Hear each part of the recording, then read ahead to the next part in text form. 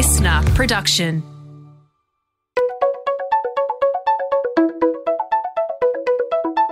Hi, this is Paul McIntyre. Welcome to the MI3 Audio Edition.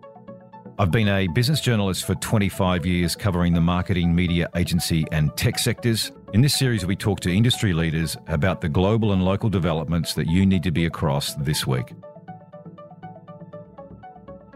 Well, KFC is back as Kentucky Fried Chicken and Ampol is back from the dead. The iconic Australian brand has been tucked away for about 25 years, but in April, one of the biggest brand relaunches in a long time was unveiled. I'm old enough to remember the classic Ampol tagline, "I'm as Australian as Ampol," although perhaps because I'm old, that doesn't matter. We might have a little conversation around that a bit later. Still, the return of brand Ampol to Australia should serve as a case study for brand owners over the next decade. Thanks to some corporate machinations between the US giant Chevron and the Caltex brand it licensed to a listed ASX company, now called Ampol Australia, the current Caltex has become Ampol and Caltex goes back to Chevron. Confused? Don't be. The upshot is that Ampol is back as a big Australian brand. Now, to talk us through the strategy, the plans and how the Ampol rebrand is tracking so far, we have Ampol's Chief Brand Officer, Jenny O'Regan, who's joined by Saatchi & Saatchi's CEO, Anthony Gregorio, Saatchi's National Chief Creative Officer, Mike Spakowski, and client partner at Ampol's media agency, iProspect, Jason Smith. Looking forward to this one. I'm old enough, Jenny O'Regan, to remember that Ampol tagline from probably 500 years ago. But let's get straight to it. We touched on it in the intro, but why choose the Ampol brand? Why now? And how has the relaunch landed with the public since it kicked in April? Welcome and great to talk to you. Thanks, Paul. Thanks for having me on. Look, as you mentioned in your intro, Ampol's been around for over 80 years. So, you may have seen Ampol in some regional centres throughout Australia, but it really is an iconic Aussie fuel brand. So it made sense that we would bring it back to roadsides all around Australia. And we've seen a great response from the public so far. So consumers are really connecting with the brand and are proud to be supporting a homegrown brand that is an Australian icon. We hear lots of stories from people that talk about the good old days, and they reminisce about memories of Ampol from road trips they took with their family or, stopping on a long trip as kids. So, it's really nice to have that connection. Can I just pull you up for a minute though, Jenny? What point was it the decision made to bring Ampol back? How long ago was that and how long has the process been? December 2019. So, right. Yeah, it's been it was about less than a year from the time that we decided to bring Ampol back to the time we broke ground on our first sites with our pilots in Concord and Granville in New South Wales. That's a fairly hectic schedule, so we'll unpack some of this as we go through the conversation. But sorry, I interrupted. You were talking about how it's landed so far. Yeah, well, I think we knew from research that there was this latent love with customers who do remember it from the good old days. But we've seen that played through with the campaign in market. But pleasingly, we're also seeing that sub 30-year-olds who are being introduced for the brand for the first time are really connecting to the values of the brand. And I think, we know that shopping local and local brands are really, really important to a new generation of customers. And Ampol gives them that. We're an Australian brand and people are really connecting to what we represent. Well, it's interesting. This distinctiveness here versus your competitive set is around Australia's deep Australian heritage. And I think you've got some fuel products that are sort of going that way as well. We might get into a bit of detail on that, created for the Australian market versus the global alternatives from rivals. You sort of touched on it. Do Australians care? We hear about, Australia, and there's a lot of talk. Is there a lot of walk? So in the case of Ampol, is it really landing this Australianness? Is it landing across the board? Is there any pockets of resistance? Or are you happy with the fact that it actually is true? We want something Australian and local. Yeah, I think they do care. I think, we're seeing it not only in our research, but in our business results as well. And I think, people really appreciate the technical development of the fuels that was made for Aussie conditions. We've got a harsh landscape right across Australia, and our fuels have been specifically developed to be fit for purpose. So not only does the product deliver in terms of being fit for purpose for Australia, but also our brand delivers in terms of its connection to being an Aussie icon, and people really do care. As I said, we know consumers want to support local brands, and they are really connecting with Ampol. It's resonating strongly, not only in our research, research, but also from a business perspective. And we know that, you know, being recognised as an Australian Aussie brand, there's also an inherent trust that comes with that and the localisation of your brand. So, yeah, I think that Australians do care. And I think, you know, we're seeing it not only in our results, but also in the brand recognition and the brand love that's coming out with this relaunch. Well, show us your numbers. What have we got? How's it tracking, Jenny? What is it actually? It's April, I think you launched, and it was the Saatchi's campaign that sort of spearheaded that. What has happened since in terms of how the brand is landing, awareness, consideration, whatever dimensions you talk about? Yeah, so look, we've transitioned over 400 stores now. So we've hit a really pivotal point in our site transition. And from a brand health perspective, we're seeing really, really strong results. So we just had our Q2 brand health debriefed, and we're seeing that from an awareness and preference perspective, we're tracking ahead of forecast, which is really pleasing to see. And, you know, undoubtedly it's the campaigning market that's really driven that. We have been recognised as the most iconically Aussie brand in our industry, which is also really pleasing to see. Jenny, do we get to hear any numbers about how the Ampol brand is tracking so far? Look, down the track, Paul, I'd be happy to share all of the numbers with you. But at this point in time, I think, you know, really pleasing that we are tracking ahead of forecast, and we're really happy internally with the numbers. But we can share those in due course. Not yet. Yeah. Well, you will regret your pledge of saying that you will. I'll be back on you for that one. So, Anthony Gregorio, I'm sure you've done some consumer research of your own, or maybe not, but to unpack how and what Ampol should be presenting and saying to the public before you actually launched. What was the catalyst, I guess, for finding Ampol's positioning? It's sort of clearly obvious to some of us like me, because I've seen the brand for a long time, but what were the big headwinds you had to be mindful of, and what were the triggers there, the catalyst for getting to where you got to? Paul, I think that the great thing about this was we had a lot to work with. The brand itself, as you can see from my hat, you know, it's a well-loved brand, and it's been around, to Jenny's point, for 80 years. Obviously, it had been retired for nearly 3 decades. And when the decision was made to look at the options, Ampol was one of a number considered, but it was a clear winner through research, and the reason it was a clear winner was because of the latent equity that existed in the brand. There was if you're over a certain age, and you and I remember it fondly, you had fond memories of the brand. But for those that are younger that didn't remember, it was a clean slate. So it worked for us both ways. But importantly, it was recognised as being an Australian brand, and through the research and the collective brains that were a part of this, which and I would say that was a huge team effort. It wasn't Saatchi specific, iProspect, obviously Jenny and her team and the research partners, as well as Houston, who did a lot of the branding work. It was clear that a positioning that was uniquely Australian for a tier 1 fuel brand didn't exist in this country and would play well with an Australian audience. And I think that was, where we landed. The brand is Australian born, and it is world class in its delivery of product. And those elements were the elements that we brought together to create the comms and all the work that you see. So was that clear? I mean, I know I'm asking, sort of reframing the same question, I guess, but was there a hunch from all of you that was where it was going to go before you had any sort of research or backup to say, yeah, we've got this right, or did it come out of the work? No, look, I think there was a very strong feeling that it was a good option, but of course we did due diligence and we did consumer research to back that thinking, and it came out.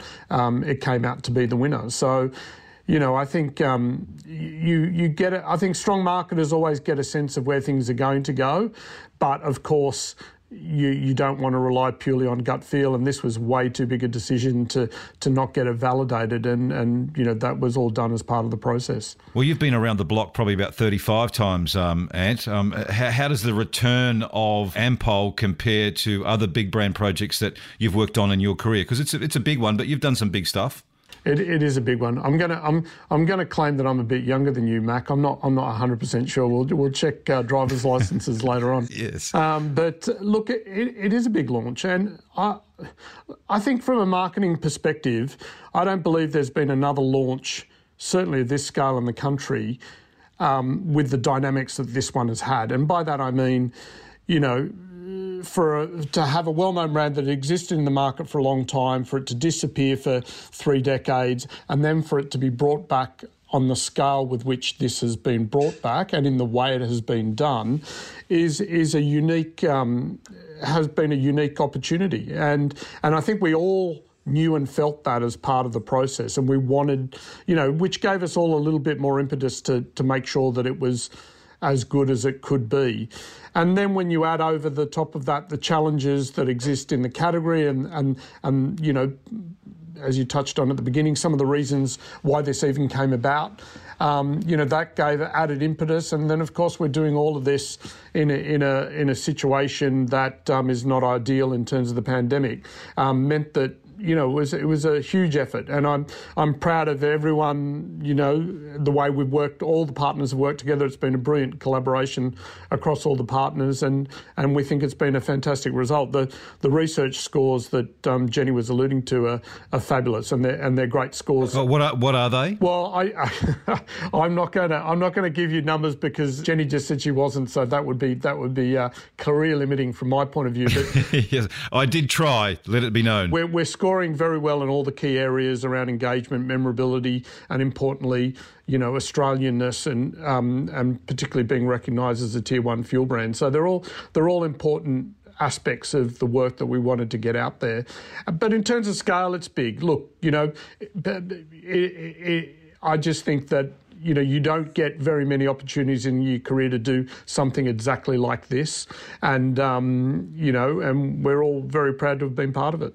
I'll ask Jenny the budget number, because I have seen some numbers swirling around and in some of the business press about what's, you know, the investment behind this, and it's you know, it's quite significant. But in terms of this collaboration process that you talked about, Anthony, between Ampol and all its agency partners, including Houston, to your point, which is the brand brand redesign, just give us the process of this. Did you all get together straight up? It was Jason and his team at iProspect in Houston. How did it all work? Was there a big meeting of the minds in a service station somewhere, or what happened? Mate, a lot of big meetings of the minds have happened over the time period. I would just say that, without giving you the minutiae of the boring detail of number of meetings and all the rest of it, it's been a thoroughly professional and well-managed process from Ampol. But importantly, I think, you know, credit to, you know, Stu O'Brien and Houston for their brilliant sort of brand work at the, you know, in terms of brand design and architecture and design system at the beginning, you know, from the way that we've worked with iProspect and the way that Jenny's team is, you know, we've had a regular ongoing check-in process through the whole thing.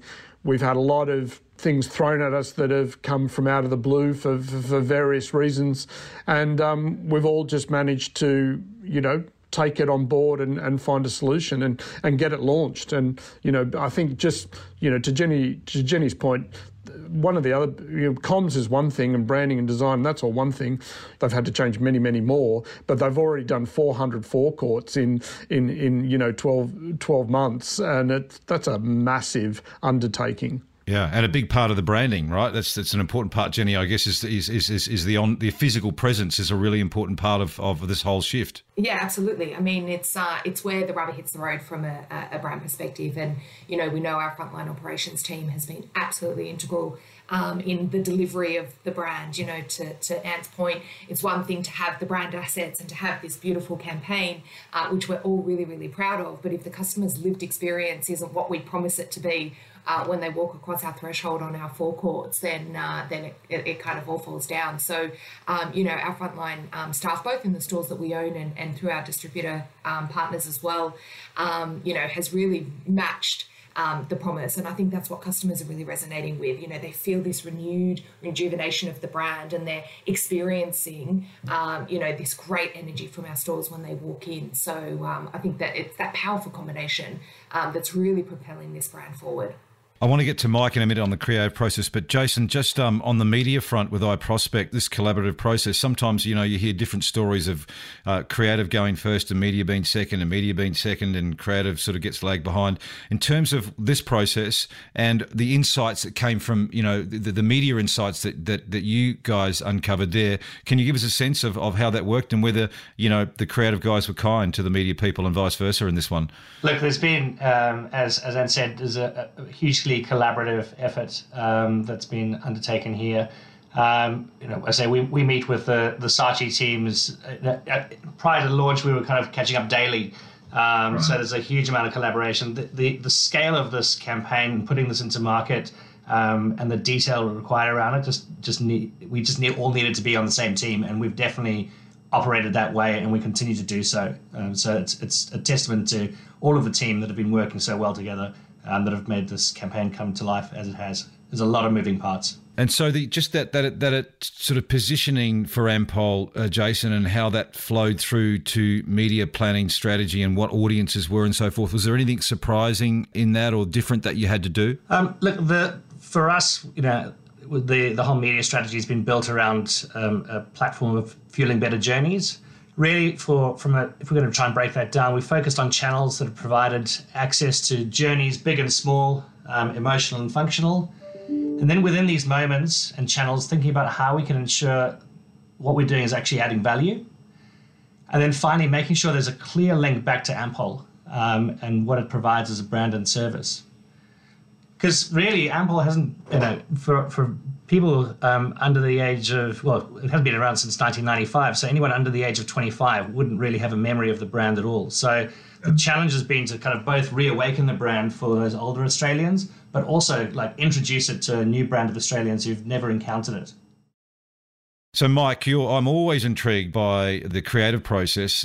So let's talk. Firstly, I think you're probably over 30, so you remember Ampol. Was that true? Just, yeah. Good. But listen, how long did it take to crack the idea, Mike? Was it cracked in a shower? Was it a bath? The classic stuff that the generalist bollocks that journos like to try and find, was it a bath, a beanbag at the office? Where did you creative dudes come up with what you came up with? And I think you mentioned it was, in fact, it was the youngest creative team that actually landed the idea. Look, I think it's amazing. Everyone's been so nice, saying all these really lovely things about the operating, the way we all work together, and it sounds like advertising is almost perfect.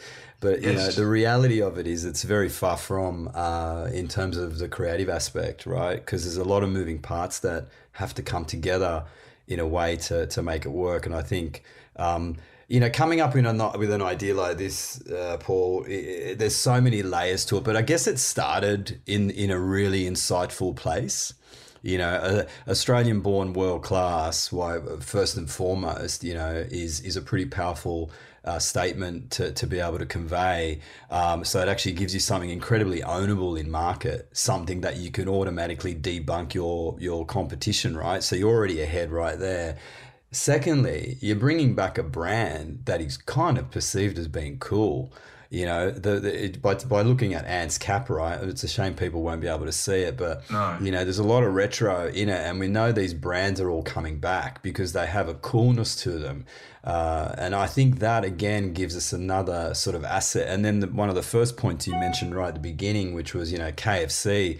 Globally, there's a bit of a sort of a bringing back of these iconic older brands. KFC changed their brand many, many years ago from Kentucky Fried Chicken, and they've gone back to Kentucky Fried Chicken now, and they've gone back to the old original branding.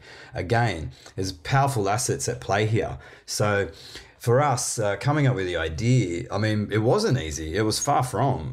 We were working on this for months and months and months, and we deliberated and essentially rewrote the brief several times to help us get to where we were. So I'm not going to lie or try and soften that. It was difficult, but I think that's what happens when it's difficult because you're trying to create something unique. Yeah, Mike, just on that though, before we get to where the idea come from, because I'm busting to hear that, but you were certainly through COVID, that Australian thing beginning, you were in an increasingly crowded sort of area, right? Because a lot of companies were trying to hitch their britches to that Australianness to take advantage of or align themselves with the new mood. I mean, you had Coles and the Australian way. You probably got close to sort of something like that yourself, I'd imagine. Oh, no, absolutely. To be honest with you, we came up with that exact same line based on, and I think you're right, there was a lot of forces at play at that specific time. We're all locked down, we're all localized, we can't travel. We would have got to kind of lean the hell right into Australia, kind of convince people to stick local. Well, they don't really have a choice, but in terms of being locked down within the nation and the borders. But yeah, it was trying to find a unique way in, because there's a point with you mentioned up front as well, like, do people really care about Australia? I think they care about Australia when it's world class. You know, because a lot of the time I think what we look at and what punters look at is the world creates better. The rest of the world could potentially create better, could potentially create more innovation and create better quality items or products and whatnot. And I think we tend to kind of lean into that more so. The reality is locally, we're just as good, if not better, when it comes to certain things. So I think that was also shining a light on that as Australians, you know, we have just as good of a product as what overseas have or what the rest of the world can produce. And in fact, as Jenny pointed out, if not better, meaning aligned to our conditions. So I think that's a really strong point and a valid point, that, you know, fuel, whilst the grudge purchase for pretty much everyone. I don't think you drive into a service station and going, awesome, I'm going to drop $120 on a tank of fuel right now. If I can get a decent coffee with it, it makes me a little bit happier. Yeah, exactly. But what the benefit is, you might drop $120 in your car, but look at what it gets you. Look at where it takes you. And I think the leap for us, or the creative kind of leap, was forget about the physical product and the cost and the technological benefits or whatever it is around the actual physicality of the product, because petrol, let's be honest, isn't that exciting for the average punter. It's complex, you know.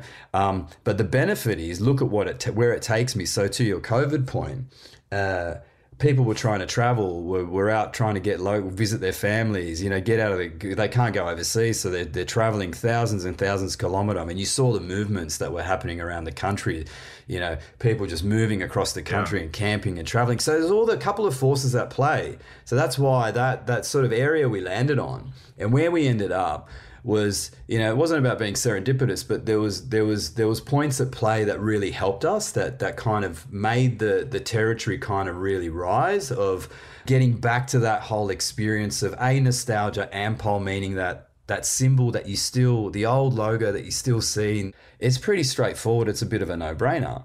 People were moving around in herds around the country. We're bringing back this beautiful old nostalgic brand.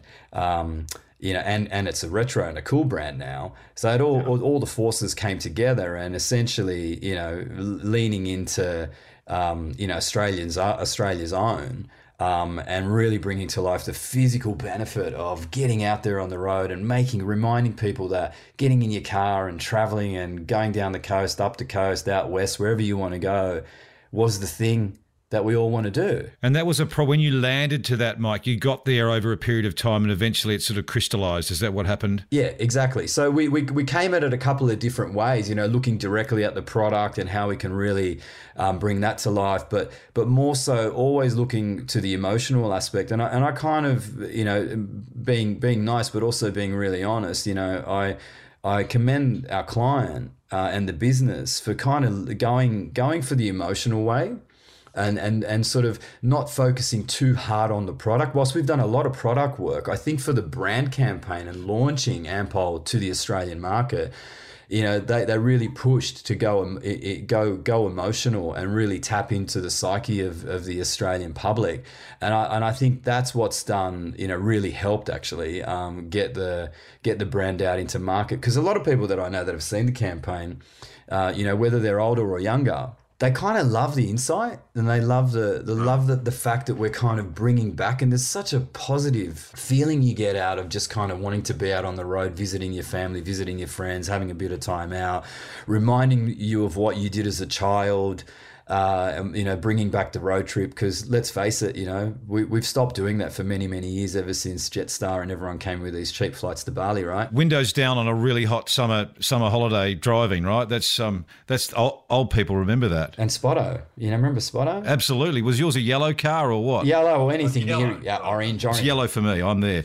Jenny, Mike brings up some really, really interesting points there, and I guess he talks about the brand and emotional stuff. I guess at some point you will get to the functional, though. There is that you've got products that you want to demonstrate are better. They're suited for the Australian conditions. I guess there's a functional thing happening at some point, is there? When does it switch or encompass more? Already in market. So the way we laid this down strategically, to Mike's point, was really reigniting the love for the brand and launching the brand in market, connecting with a truly genuine understanding of Australian journeys and just unlocking that for people. And then, that was in April. Then by June, we laid in the more functional product advertising. But again, what was beautiful about the product advertising is it still connects really well to the board's strategic territory around far and wide. So still unlocking journeys, but this time, instead of from the perspective of the person and their journey, it's the perspective of the car and the car's journey. So really, really up close and intimate shots of engines and car performance, which has allowed us to then bring out the technical specification of the products and tell that story, but still fitting within a campaign. And I think that's what's really brilliant about the campaign that we've got in market, is it is such a broad thought. And because it does connect to this genuine experience people have in their lives, you can just continue to write product spots and brand spots. Well, I say that. Yes. I'm sure Mike's sitting there saying, well, might not be that easy. Yeah, thanks for that. Yeah. Easy for me to review, but it really has meant that we've got this emotional connectivity from a brand perspective, but also an emotional connection around a product, which, as Spoco says, is a grudge purchase for people. And so being able to bring those technical benefits to life within a more emotive way than what we might have been able to do before has been a really a key benefit for us. Yeah, it makes sense. And I want sort of both Mike and Jenny's view on this. I guess this is no question a mass reach campaign in the first instance. And we talked about this younger set, so we've got Mr. Retro over there with his cap on, and it does lift you, Anthony. The logo works. I'm feeling 10 years younger. Yeah. The big issue here, of course, is not with those that are aware of the brand and bring it back, but the younger people who are not even aware of it. Now, how has it landed? Mike, I might start with you first. How did you have them in mind? Did you have an under 30 and under 35 in mind to go, we've got to both rekindle what it was to people who knew it, and we've got to land it with people who don't even know who Ampol is? How did it land, and how's it working there? What did you do? Absolutely. I mean, that was critical right from the beginning, and I think even as a creative, from a creative process, we took it on. We took that problem on through briefing incredibly young creatives as well as more senior creatives. So I think our youngest team was in their early 20s, and then our oldest team were in their mid to late 40s. So clearly local Aussies who had experienced the brand and grown up with it, like myself, versus those that haven't. So that way you got two ends of the spectrum and you got two perspectives, and they kind of came together. Were they very different? Yeah, they were. But again, I think that remember the thing that I mentioned about this sort of whole thing of older brands are perceived by the younger demographic as kind of cooler, like anything, right? Like all the behaviors that are coming back, records are coming back, all these kind of really cool older things that we loved are now back, and they're picking them up, which is kind of a common thread and thing that happens. So, well, just for that, on that, my 19-year-old son at university has watched the entire series of Friends 4 times with his uni friends. Go figure that. So that really did help us, and I believe that's why we got to where we got to, because we had that availability to us. And that knowledge from two spectrums, and when that connected, it made sense. And similarly, you got a lot of really young kids these days that have really embraced the road trip. And whilst we think they haven't, they have. And so the road trip is really key to them, because that's and especially right now, right, the condition we find ourselves in, and maybe we'll be here for many more years.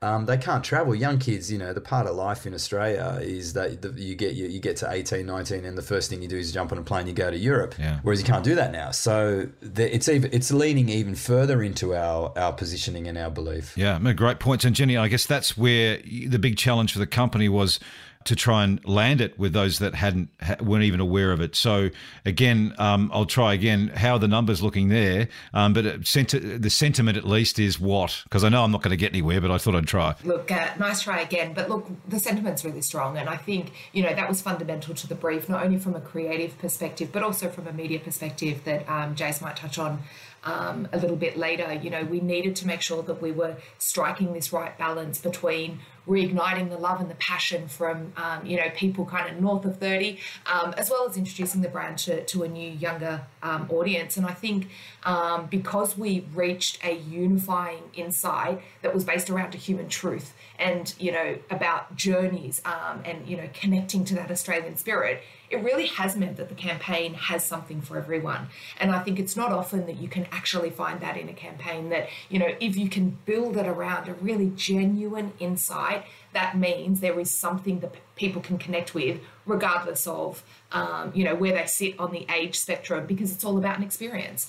And, that's something that I think has really, really resonated strongly in market. And as I said before, we're seeing it, we're hearing it in the research that we're doing, and we're hearing it played back to us from, consumers of all ages. So it's really great, and, connecting. It might even bring you a new business opportunity, and that like sort of licensing and merchandising could be a big thing for Ampol, because it's kind of cool. Look at, you got some people in here displaying the logo, slightly tongue in cheek with that one. Jason, off the back of the, sort of the younger and bridging those two divides in the two groups aware of Ampol, what was the initial media strategy, and where is it morphing now? So what are you trying to do? What were you trying to do? Broad reach, I imagine, but now does it break down a bit? What does it look like? Look, certainly, as I said, we needed to reignite this love for the brand, but also introduce it to a new set of people who have never encountered it. So there's definitely a kind of a big, broad media buy attached to this, as you'd expect. But there's also been a real commitment to making sure that we're addressing specific audiences directly. And so whether that's through some of our partnerships we've done with the likes of Spotify or YouTube, we've got some big, really exciting partnerships coming up with Twitch, Pedestrian, and TikTok in H2. And those are these are big commitments that we're making with these partners, and some really kind of deep integrations that we're doing with them. So there is a very specific buy that's happening there. We've also been really focused on making sure we're attaching to people's passion points. So a lot of the integrations that we've done with the likes of Fox Sports, and also indeed The Project, where we've got like comedian Mel Buttle involved, and she's kind of done a charming take on what journeys mean to her. So it's not just been about putting ads in market, it's about bringing this whole concept to life, and that's really been key to how we brought it to life in media. And so the next 6 to 12 months on that front, Jason, that is more of that. That's what we will be seeing.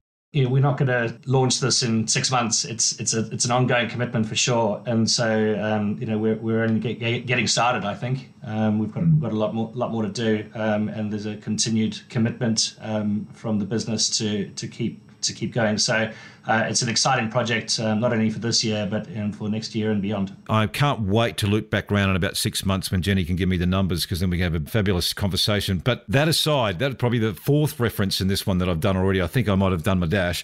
But Jenny, what is next? The rebrand of all your service stations, I think, is set to be completed next year sometime. How many is that? How many is it? What does it get to? 1,900. 1,900, right. So we've got a network of 1,900 stores that we own or we partner with customers to bring the Ampol brand to life. So look, it is a massive journey that we're on, but it's really only the beginning. So we've got a purpose around powering better journeys today and tomorrow. So the today part is what you've seen.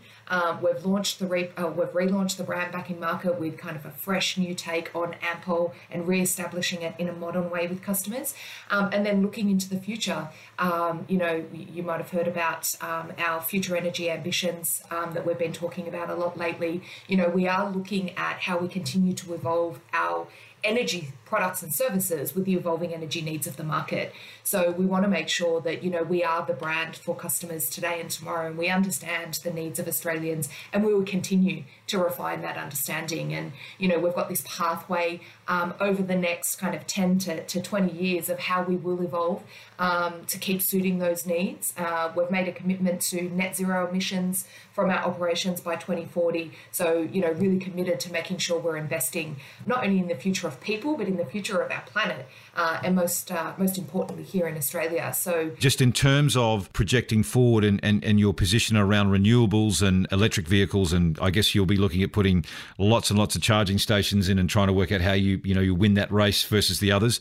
When does that start to, just as a teaser, when are you starting to think about going to market to do something about that? Well, we've got 5 sites around Australia that we're currently testing our electric vehicle charging stations at, and recently made the announcement that as of next year, in Q1, we will start rolling electric vehicle charging out across our service stations Australia-wide. So we'll be deepening that footprint, and we've got ambitions to reach 100 next year, so that we can keep powering people's journeys, and whether that's a fuel product that people will need for quite a bit of time yet, or an electricity product in terms of what their energy needs are, we will keep expanding. And we've also got our sights set on hydrogen and what we can do to support bigger vehicles in hydrogen, gas, biofuels. That, as you say, this conversation could take us into a whole other realm. But as a business, it's really exciting to be part of not only unlocking the brand, but also helping to shape and redefine what this brand will mean to customers as we continue to evolve into the future. So really exciting times ahead for us. It is, and just putting my hand up to say, whenever you can talk numbers and when we can talk about future energy and where you're going with that, I think it's an absolutely fascinating. It's really important, brand-wise, strategic-wise, and just commercial, full stop. It's and consumer, bringing in the public and where they're at with it. I think we could probably all get on that conversation. But Mac, just to build on what Jenny said there, I think the amazing thing about this project is it is not a 12-month, 18-month, 2-year project. This has been, to the point about Ampol being here for the long term, their commitment to zero net emissions, and the fact that, they are preparing for the next evolution of around alternative fuels, etc.